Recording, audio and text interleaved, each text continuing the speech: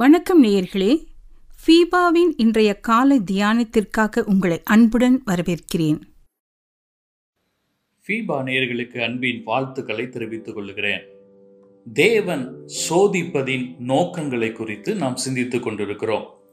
உபாகமம் 8வது அதிகாரம் 15வது வசனத்தில் நாம் இப்படியாய் வாசிக்கிறோம். பின் நாட்களில் நன்மை செய்யும் பொருட்டாக என்று சொல்லி நாம் வாசிக்கிறோம். ஒருவனுடைய ஆரம்பம், அதாவது முன் நாட்களை பார்க்கிலும் முடிவு அல்லது பின் நாட்கள் நன்மையும் ஆசீர்வாதமுமாய் இருக்க வேண்டும். அதனால்தான் தாவீது, நீ உத்தமனை நோக்கி செம்மையானவனை பார்த்திரு, அந்த மனுஷனுடைய முடிவு சமாதானம் என்று சங்கீதம் 37 நாம் வாசிக்கிறோம். சத்திய வேதத்தில் தாவீது ராஜாவுடைய ஜீவியத்தை நாம் ஆராயும் போது ஆரம்பத்தில் அவன் பலவித கஷ்டங்கள் வழியாய் சென்றான். ராஜாவுடைய மருமகனான பின்பும் ராஜ அரண்மனையில் இடமற்றவனாய் காடுகளிலும் வனாந்திரங்களிலும் பல கஷ்டங்களுடன் அவன் அலைய வேண்டியதாய் இருந்தது. அவன் ராஜாவாக அபிஷேகம் பண்ணப்பட்ட போதிலும் ராஜ்ய பாரமோ சிங்காசனமோ கிரீடமோ செங்கோலோ அற்றவனாக இருந்தான். இவ்விதமாய் அவன் முன் நாட்களில் அதிகமாய் சோதிக்கப்பட்டான். தான் சோதிக்கப்பட்ட நாட்களில் அவன் கர்த்தருக்கு உண்மை உள்ளவனாயிருந்தான்.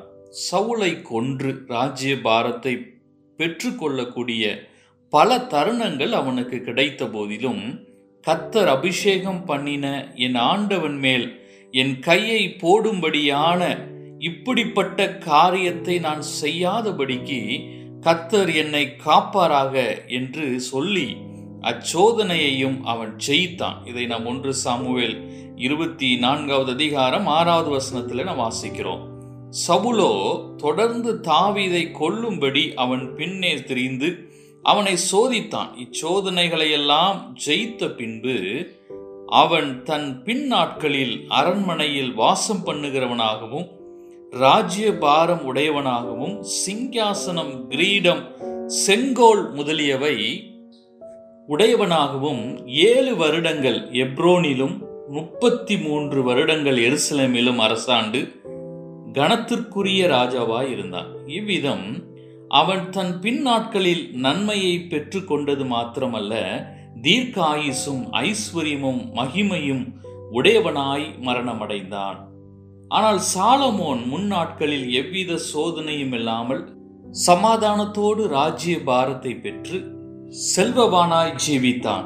எவ்வித சோதனையும் இல்லாத இவன் தேவ சித்தத்திற்கு மாறாக அநேக ஸ்திரீகளை மனைவிகளாக வைத்து கொண்டும் திரளான வெள்ளியும் பொன்னும் சேகரித்தும் ஏராளமான குதிரைகளை எகிப்திலிருந்து வரவழைத்தும் 13 வருடங்களாக தனக்கு அரண்மனையை கட்டியும் தனக்கு பல மேன்மைகளை உண்டு பண்ணி கொண்டான்.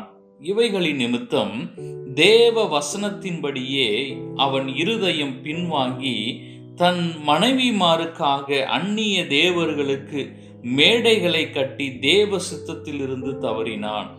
ஆகவே நாம் முன் பார்த்தபடி தேவன் அவனுக்கு சத்துருக்களை எழுப்ப வேண்டியதாய் இருந்தது. இவ்விதமாய் சோதனைகளை சகிக்காதவன் பின் நாட்களில் பின்மாற்றக்காரனாய் மரணமடைந்தான். தனிப்பட்ட ஜீவியங்களிலும் குடும்பங்களிலும் முன் நாட்களில் சோதிக்கப்பட்டு பின்பு ஆசீர்வதிக்கப்பட்ட பலரை நாம் அறிவோம். அவ்விதமே கர்த்தர் நம்மை இந்நாட்களில் சோதனை வழியாக நடத்துவாராயின் நீ சோர்ந்து போகாமல் இருக்க பழக வேண்டும். உன் பின் நாட்களில் கர்த்தர் உனக்கு பெரும் நன்மையை வைத்திருக்கிறார் என்பதை நாம் ஒரு நாளும் மறந்துவிடக்கூடாது. புத்திசாலியான ஒரு மாணவன் தன்னுடைய BA பரீட்சையில் மிக சிறப்பான முறையில் ஜெயமடைவதாக எதிர்பார்த்து கொண்டிருந்தான். ஆனால் தேர்வு முடிவுகள் வெளியான போது அவன் படுதோல்வி அடைந்திருந்தான். இதனால் அவனுக்கும் அவனுக்கு அருமையானவர்களுக்கும் உண்டான விசனம் கொஞ்ச நஞ்சமல்ல. ஆனால் 2 ஆண்டுகளுக்கு பின்பு நினைத்திராத விதத்தில் அவனுக்கு ஒரு நல்ல வேலை கிடைத்தது. இன்று அவன் அதீத வருமானத்தை பெற்று கனம் பண்ணப்பட்டிருக்கிறான். அந்த பரீட்சையில் அவன் தோல்வி அடைந்திருக்காவிட்டால் அவன் இன்று சாதாரணமான ஒரு வேலையில் இருந்திருக்க கூடும்.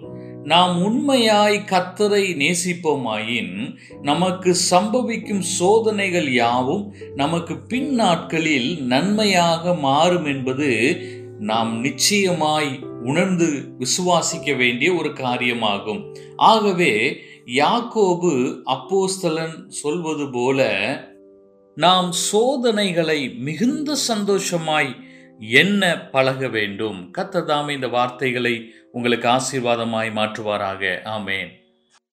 இன்றைய காலை தியானத்தில் பங்கேற்றமைக்காக நன்றி. உங்களது கருத்துக்களை பகிர்ந்து கொள்ளவோ மேலும் விவரங்கள் அறிந்து கொள்ளவோ 9458585042 என்ற எண்ணிற்கோ அல்லது info@fibaonline.org தொடர்பு கொள்ளவும். தேவன் தாமே உங்களை ஆசீர்வதிப்பாராக. ஆமேன்.